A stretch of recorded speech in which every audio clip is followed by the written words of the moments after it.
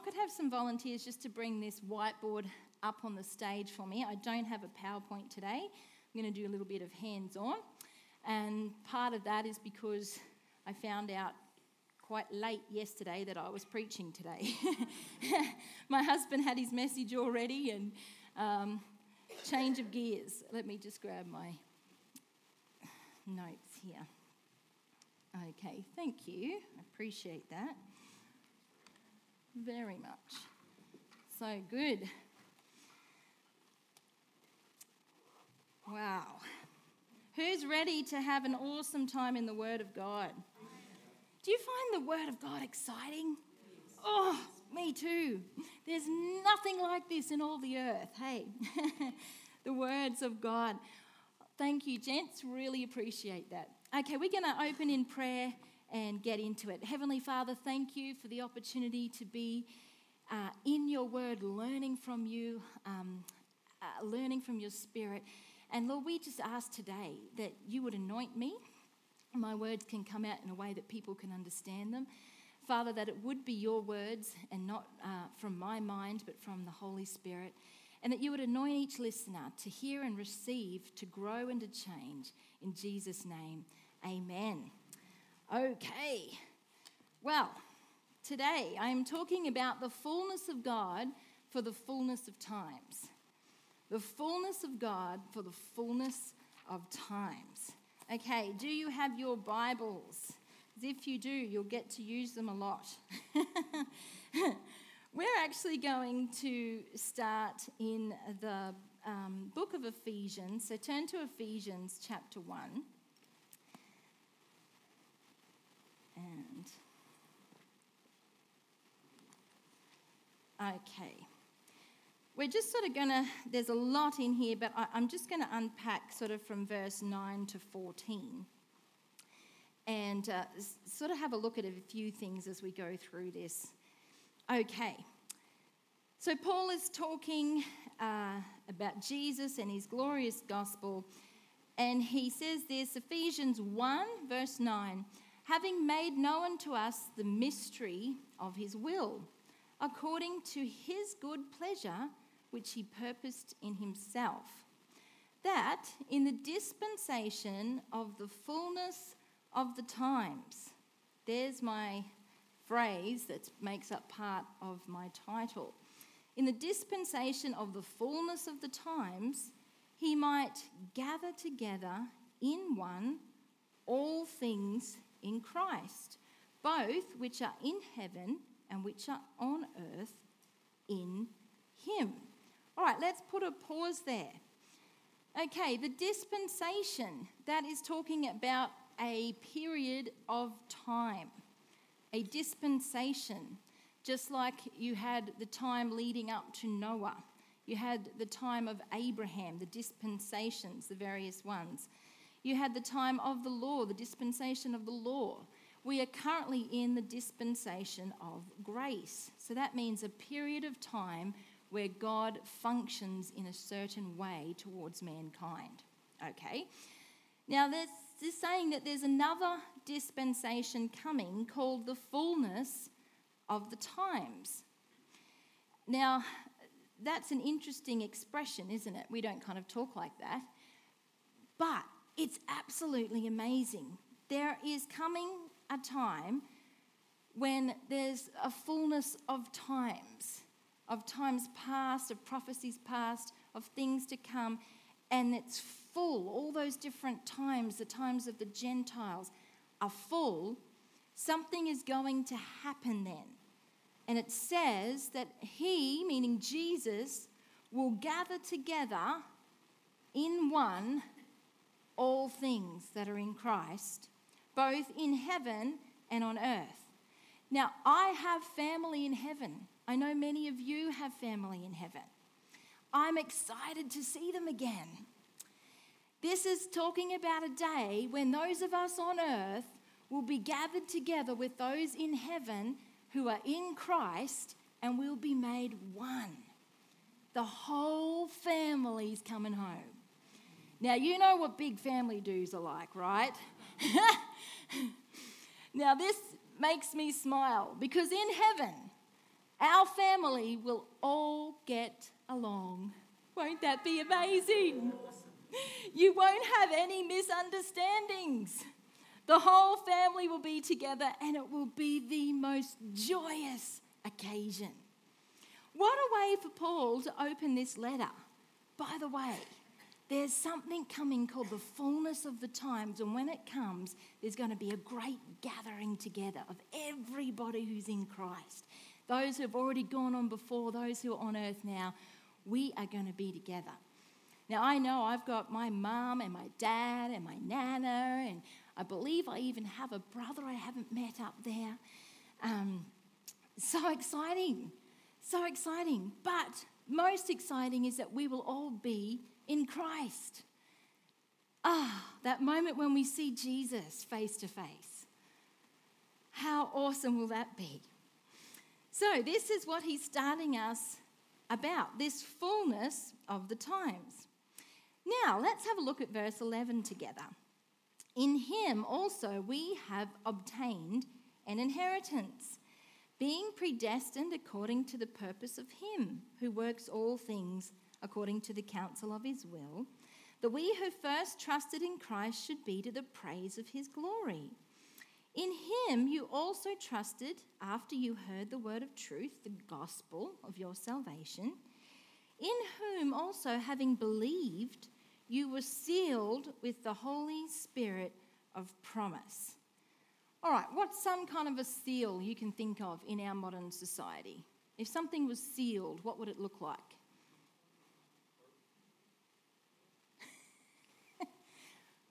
There's lots of different ways to seal now. We have wax seals, but we have things like, you can have, is it when you have your meat, is it vac sealed? Is that what they call it?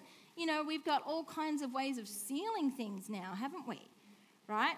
But how would you seal a person?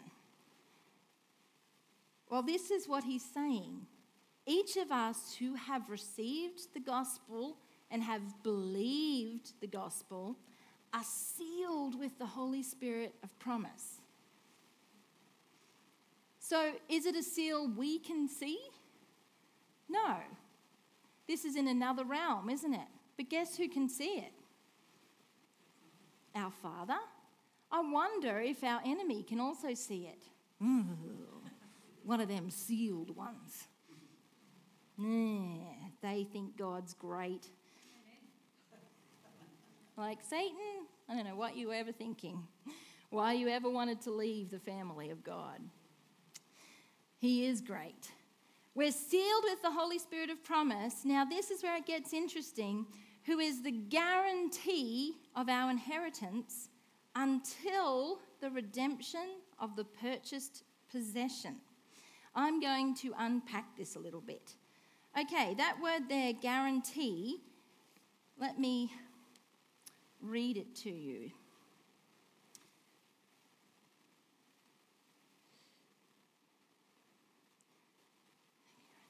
Sorry, I've got all these notes for myself. Here we go. Okay, so guarantee there is a business term that speaks of earnest money, a part of the purchase price paid in advance as a down payment. Now, that's something we're all familiar with, right? There's a down payment, a deposit, whatever, and then the rest comes later. So it says it is the first instalment which guarantees full possession when the whole is paid later. So it could be called sometimes caution money, a pledge, a deposit, or a guarantee. So it describes the Holy Spirit as the pledge of our future joys and bliss in heaven. The Holy Spirit gives us a foretaste or guarantee of the things to come. Isn't that amazing? So not only are we sealed with the Holy Spirit, he is the guarantee that what God has said will fully come about. Now, I want to take this another step further. Who loves a story? I know I do. Okay, go to Luke chapter 10, if you will, or you can just listen, whichever you like. I'm going to read a really familiar passage of Scripture, which is what many people know as the Good Samaritan, okay? But I want to bring out hopefully something today that maybe you haven't seen before. That is, well, for me, when the Lord was showing me this last night, I was pretty excited. Okay, so we're going to start Luke 10:30. Then Jesus answered and said, "A certain man went down from Jerusalem to Jericho and fell among thieves, who stripped him of his clothing, wounded him, and departed, leaving him half dead." Okay. Keep that in mind, the state of this man. Now by chance a certain priest came down that road, and when he saw him, he passed by on the other side. Likewise, a Levite, when he arrived at the place, came and looked and passed by on the other side. But a certain Samaritan, as he journeyed, came where he was. And when he saw him, he had compassion. So he went to him and bandaged his wounds, pouring on oil and wine. And he set him on his own animal, brought him to an inn, and took care of him. On the next day, when he departed, he took out 2 denarii, gave them to the innkeeper, and said to him, "Take care of him, and whatever more you spend, when I come again, I will repay you." So I'm going to just leave it there, because I want to bring out not about the 3 different characters who saw the plight of this man. I want to focus only on the man and the Good Samaritan. The first thing I want to point out about the man, it says he fell among thieves, who stripped him of his clothing, wounded him, and departed, leaving him half dead. The scripture tells us there is a thief who's after all of us, a thief who comes to steal, kill, and destroy. And that we are dead in our sins until we meet Jesus. We are dead in our trespasses and sins, and that was the state of this person. Now, verse 33 in my Bible, it says, "But a certain Samaritan," and it has a capital there. This is talking about a specific person. The others were general. It does say certain priest and a Levite. But this was a certain Samaritan who saw what was happening to a man who was unable to help himself, who was unable to rescue himself. And he had compassion. This scripture is referring to Jesus Christ, the Good Samaritan who came and had compassion on a world that was dying and dead in sins, so that he might revive them. And look what it says. He went to him. That's exactly what Jesus did for us. He left the glories of heaven and he went and came to us.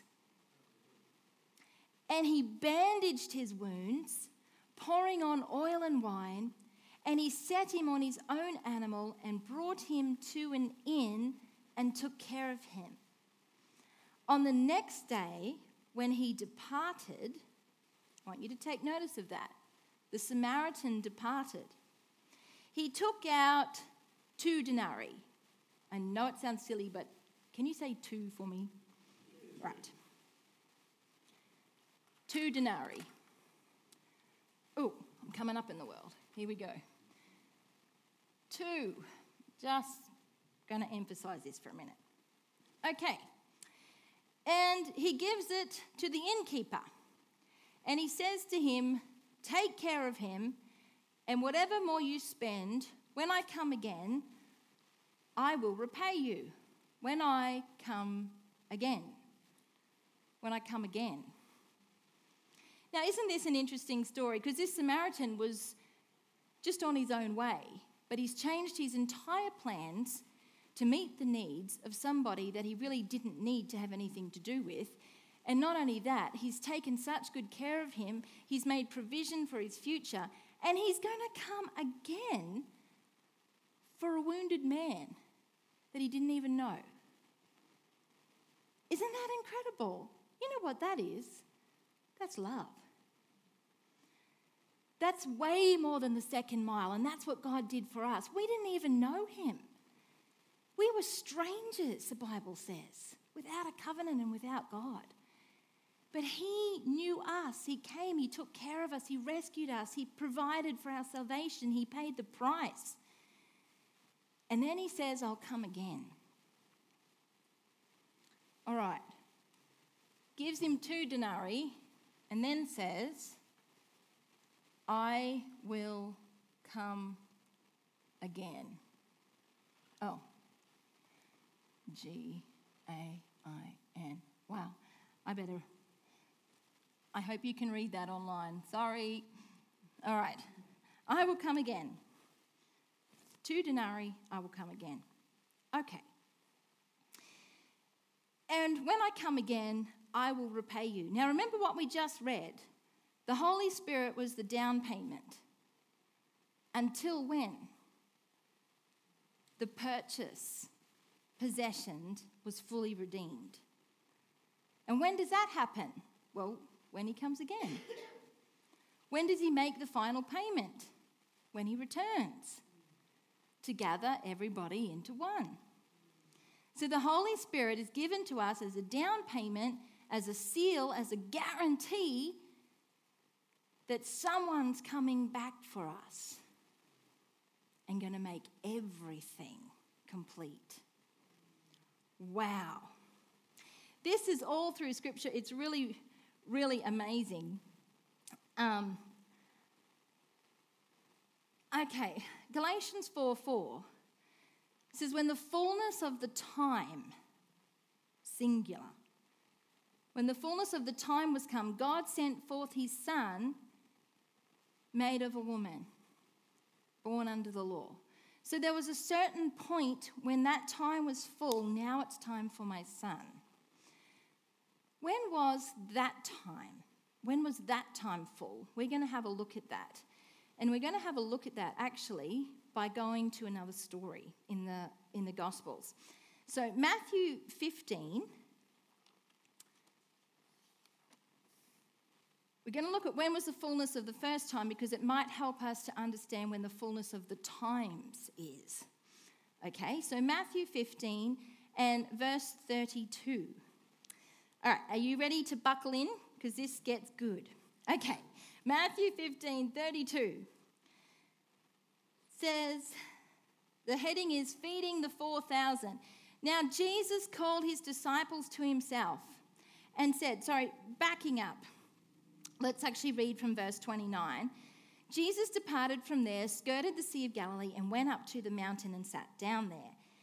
Then great multitudes came to him, having with them the lame, blind, mute, maimed, or crippled, and many others, and they laid them down at Jesus' feet, and he healed them.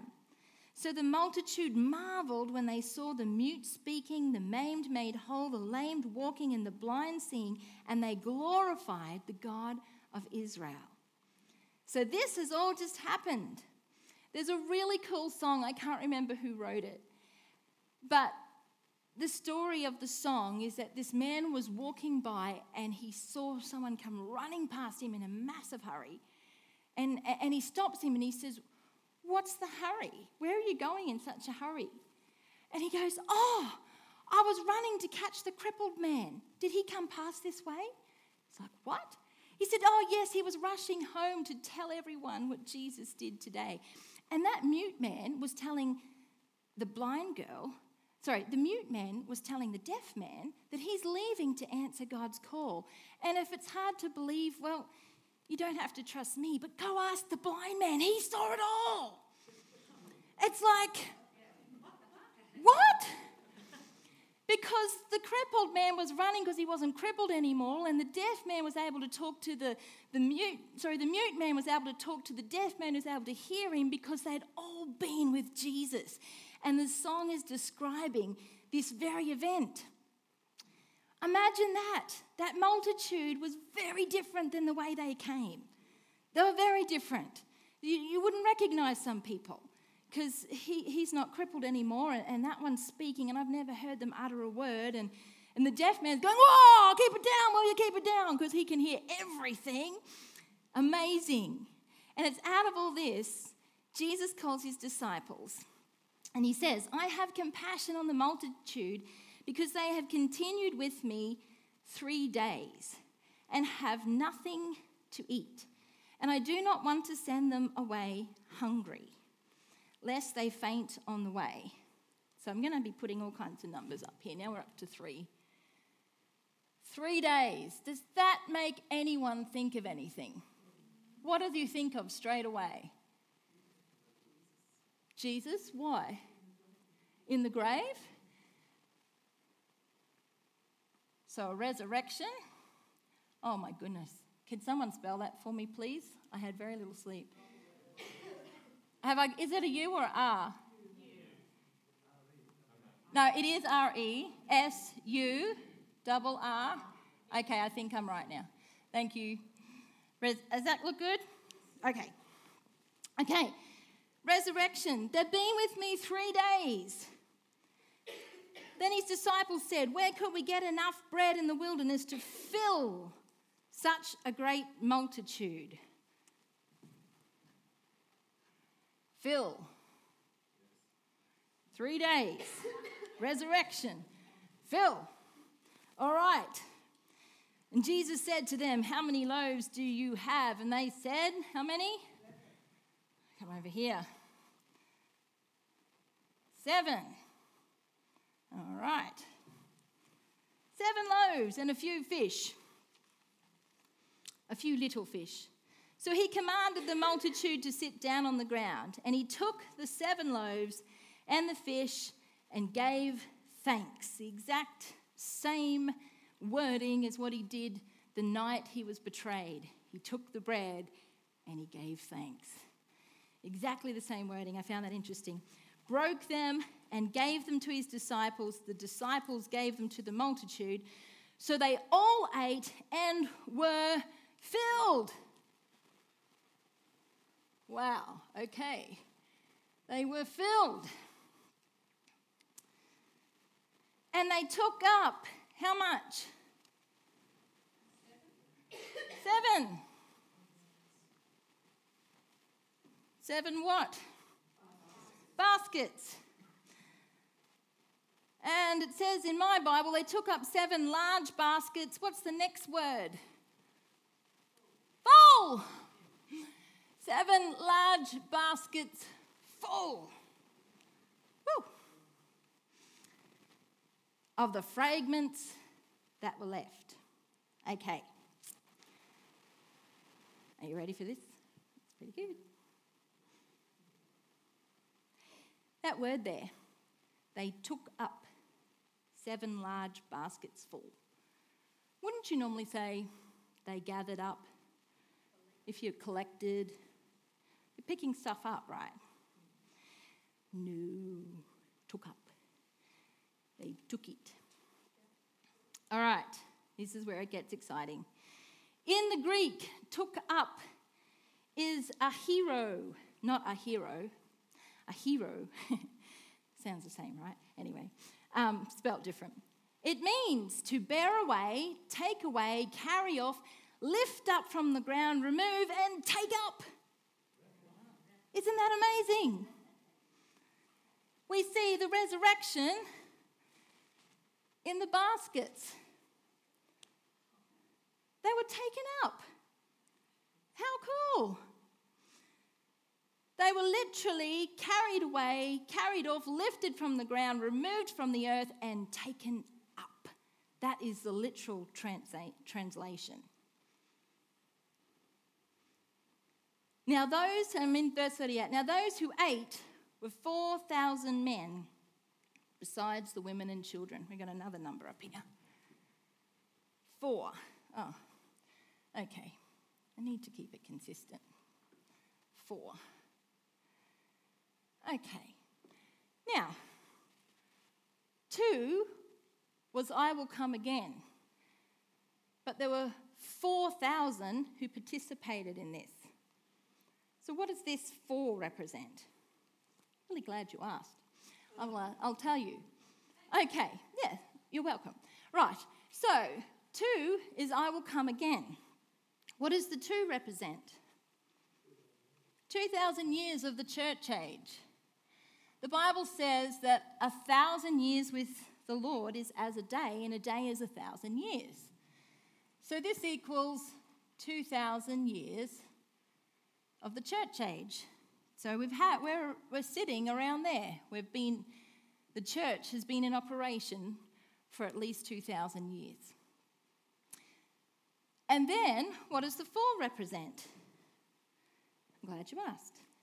Here we go. What was the description of all of these 4,000 people? They were all filled, right? Yeah. The number of 4 also represents the church age. Do you know how? Because from Adam to Abraham, there was about 2,000 years. From Abraham to Christ, another 2,000 years. How many am I up to? 4,000. Then what happened? The church was born. So the church also is represented in the number 4. Remember, Jesus came in the fullness of the time. He couldn't come between Adam and Abraham because the time wasn't full. He came after 4,000 years because the time was full. And then he says, in the fullness of times, I will come again and receive you to myself. Now, check this out. Let's go to John 14. This is very exciting. How am I going for time? I wish I hadn't fixed that clock. John 14. All right. I need to pick up the pace a little bit. Okay. 1-3, classic verse. Let not your heart be troubled, Jesus says. You believe in God, believe also in me. In my Father's house are many rooms. If it were not so, I would have told you. I go to prepare a place for you, and if I go and prepare a place for you, I will come again. Look, the exact same wording. I will come again and receive you to myself. Remember when they were full, they were lifted up, taken up? That where I am, there you may be also. This is such an amazing verse.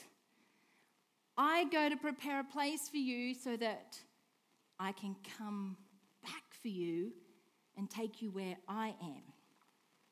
I'm really glad that he said that because I really want to see where he is. Anyone else sort of curious about all that? Yeah, that's awesome. What an amazing promise.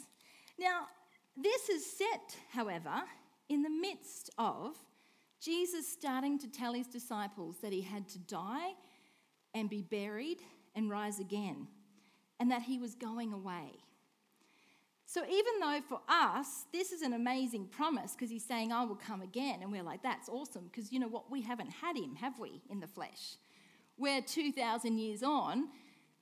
They've got him standing in front of them and Peter gets upset. They all get upset. What are you saying? What do you mean you're going to leave us? I don't want you to come again. I want you to stay. Just don't go to start with.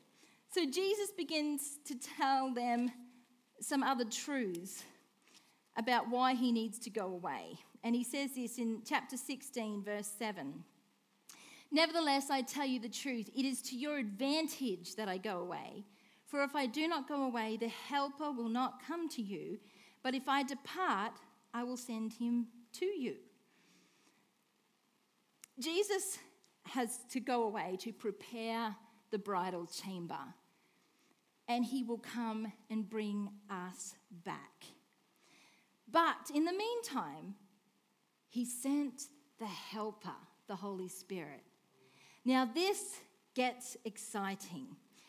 He also says in John 14:16-18, "And I will pray the Father, and he will give you another helper, that he may abide with you forever, the Spirit of truth, whom the world cannot receive, because it neither sees him nor knows him. But you know him, for he dwells with you and will be in you. I will not leave you orphans. I will come to you." 3 times in these passages here, he says to his disciples, "I will come, I will come, I will come." Now, if Jesus says something once, that's good enough. It's settled. It's a done deal. But if he says it 3 times, he wants us to have that assurance. I will come back for you. And in the meantime, we are sealed with the Holy Spirit, who is our helper.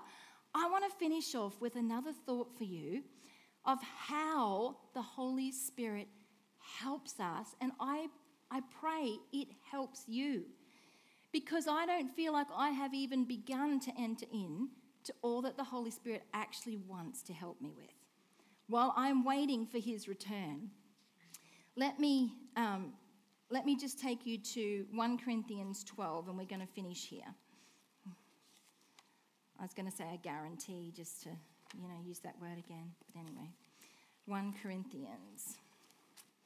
No, strange humour. 12.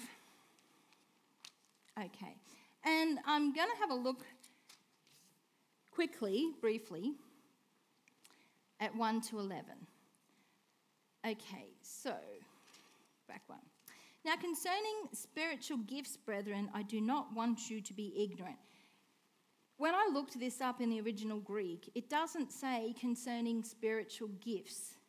It says, now concerning spirit gifts. This isn't spiritual, it's a person. It's a gift from the Spirit, the Holy Spirit, who is our helper. And here is one of the ways he wants to help us. "You know that you were Gentiles carried away to these dumb idols, however you were led. Therefore I made known to you that no one speaking by the Spirit of God calls Jesus accursed, and no one can say that Jesus is Lord except by the Holy Spirit. There are diversities of gifts, but the same Spirit. There are differences of ministries, but the same Lord. And there are diversities of activities, but it is the same God who works all in all. But the manifestation of the Spirit is given to each one for the profit of all. For to one is given the word of wisdom through the Spirit." Okay, even if this was the only one we got to talk about today, this is incredible. Talk about a helper like no other. This is something the Holy Spirit, our helper, wants to give to us when we need it, is a word of wisdom. Now, I was saying to my sister on Friday when I was at her place, I said, I often get mixed up. Which one is the word of wisdom? Which one is the word of knowledge? And I started saying some stuff. And she said, no, the word of wisdom is knowing what to do in a situation when you don't know, like knowing something you couldn't know about a situation, like how to go about it. Wisdom beyond your natural knowledge. So, for example, you might be having conflict in your family, and you try and say this, and that gets taken the wrong way. So you try to come from this angle, and that doesn't work. You need a word of wisdom so that you say the right thing in the right way at the right time, and it's exactly the way that person will receive it, and God can bring restoration. You might need a word of wisdom in all manner of areas. Just a very simple little example was many years ago when I was working in a cafe on the Noosa River. I was the barista making coffees, and I ran out of chocolate powder in my little shaker that goes on top of the cappuccinos, the chocolate powder. Oh, no problem, I'll just fill it up. I could not get the lid undone. It was stainless steel, and it had that much chocolate powder in it. It was stuck. So no worries, get the big burly cook, he'll loosen it for me. Nobody in the whole store could loosen this lid. And I was like, And I straight away get a word of wisdom. Stick it in the freezer. Well, no time to question. Stuck it in the freezer. I came back 5 minutes later because it contracted, because it was cold. Now, I couldn't think of that when I'm flustered, but a word of wisdom. Now, that's just a little thing, but it blessed me all day. I thought, man, God even cares about my chocolate powder. This is awesome. I think it's that he cared about me and my stress levels, so he helped me with my chocolate powder. But, we'd often... And the way of doing things is usually always opposite to the way our flesh wants to do it. So this is where he wants to be our helper. He wants to help us with a word of wisdom. Even at school just recently, I had an incident where this kid was really annoying me day after day. And finally I was like, today, I'm going to tell him what I think. And the Holy Spirit, my wonderful helper, said, don't do that. I said, you ain't annoyed like I am. I'm having my say. And I did, and I found out I jumped to all the wrong conclusions, and then I had to apologise and went, should have taken the help. Should have listened. He can give you a word of wisdom. Absolutely amazing. A word of knowledge. That's what I operated in this morning, when you know something that you can't know. Some people have actually received the Lord through a word of knowledge. I remember one pastor talking, he operates in this gift, and he had an antagonistic reporter, wanted to interview him, didn't like God, didn't like his ministry, was out to get him. And he came into the interview room and he looked at him and he had a word of knowledge. And he said, how long have you had that sore shoulder for? He said, how do you know about that? He said, it must be very painful. Would you like me to pray for you? He said, but how do you know about that? He prayed for him. God healed him instantly. And it was a very different report. Amazing. He's our helper. Thank you, Jesus. Word of wisdom, word of knowledge, to know things you wouldn't normally know. I know my dear mum had many times that she received healing through a word of knowledge. I remember once we were in a tent meeting and my mum had severe carpal tunnel and her hands were like this. She was waiting on 2 operations.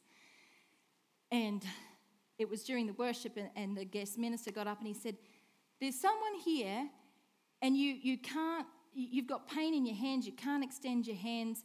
He said, the Lord wants to heal you. He said, just raise your hands and put your hands out like that, which was impossible for my mum. He said, and the Lord will heal you. My mum went, that's me. Instantly received a healing, just like that. I remember another time with my mum. She needed healing of her foot. She'd been in a car accident and her leg was all smashed up. And it was just in a home group, a life group. And a gentleman was there. He went to pray for my mum. He got his hand about this close to her head and he said, I can't pray for you. There's unforgiveness in your heart. And my mum said, yes. It's my brother-in-law. So she started to work through that. Finally, he went to pray for her again. He said, sister, I can't pray for you. There's still unforgiveness in your heart. She said, yes, and it's his mother. So, had to deal with that. Finally, he was able to pray for her. That's a word of knowledge. He couldn't have known that. The Holy Spirit is the helper. You see, he wants to get to the bottom of the issue so he can help you receive. And then it goes on. A gift of faith. Sometimes you will receive a faith that is not your own to do what needs to be done. It's a gift. I had that, I know it's just going to sound weird, but my cats are they're part of the family, much to Jeremy's disgust, but they're part of the family. And before we had children, they were the kids, these cats. And one of them went missing. And I prayed and I prayed. Then the second one went missing. And that was it. It was like a gift of faith came to me. I said, no, they're both coming back. And my husband, trying to be a good man to me, said, darling, I don't want you to be disappointed. Yes, they could come back, but you maybe need to think about what would happen if they didn't and how you could move on. And I said, no, they're coming back. 3 weeks later. Ow. It was a supernatural gift of faith at the time, something that God put in my heart to say, yes, I'm going to do that. And I was able to hang on no matter what. Every single day I went and looked for those cats until I found them. All right, gift of faith, there's gifts of healings, working of miracles, prophecy, discerning of spirits. I really believe that's a big one. We're going to need that gift from the Lord. Different kinds of tongues, interpretation of tongues, but one and the same Spirit works all these things, distributing to each one individual as he wills. He's our helper, and that's just some of the gifts he wants us to be able to flow in while we're waiting for that beautiful promise we read in Ephesians, that one day in the fullness of times, which I don't believe is very far away, he will gather us together. He will come back again. But until then, we're sealed with the Holy Spirit. We need to move in the Holy Spirit. Allow him to help us in everyday life and everything. Help you with your families. Help you with your jobs. Help you with everything. Would you stand to your feet with me today?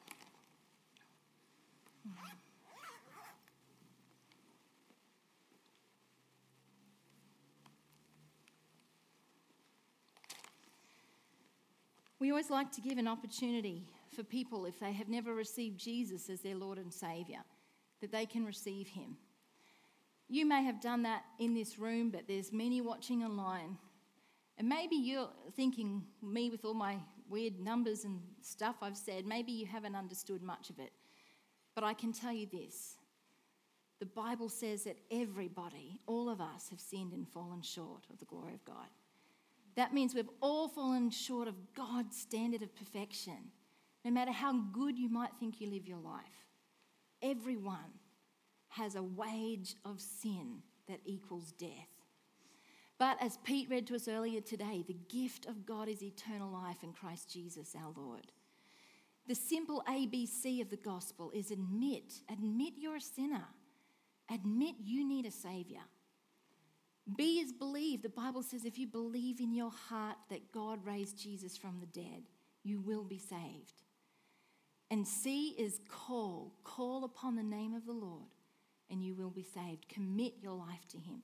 I would love to pray with you today. If you'd love to receive Jesus as your Lord and Saviour, if you'd like to forsake all else and follow him, then I want to lead you in a prayer. So why don't we bow our heads and feel free to say this with me. Heavenly Father, I repent of my sin. I turn to you. I believe Jesus is my Saviour. I believe he died, was buried, and rose again for my sins. And I believe he's coming back again for me. Take my life, Lord. Wash me clean and receive me into your family. In Jesus' name I pray. Amen. Hey, here's a thought I heard someone, Pastor J.D. Farag, say this week, and I absolutely loved it. He talked about that moment that he gave his life to Jesus, and he said, you know, I gave my life to Jesus, but the most amazing thing was that he took it. I love that. Isn't that good? We've all been broken, and it is amazing that he took us. He decided, you know, he said if he could imagine the angels up there going, oh, you don't want that one. Do you know what you're getting yourself in for? But he took us, hey? Isn't it amazing? Let me pray God's blessing. Lord, I thank you for your people. I thank you, Lord, that you want to fill us with all the fullness of God so that we can be part of this great harvest when you come for us. Lord, I pray that each and every one under the sound of my voice would be filled afresh with the Holy Spirit. That, Father, they would walk in your power and your might, and that they would receive the gifts that you want to give them when they need it, Lord. That, Lord, those gifts could operate in their life and that you would be their greatest help. Father, change us and keep us close to Jesus. We pray in your name. Amen and amen. Well, have a great week. Thank you for your continued prayer.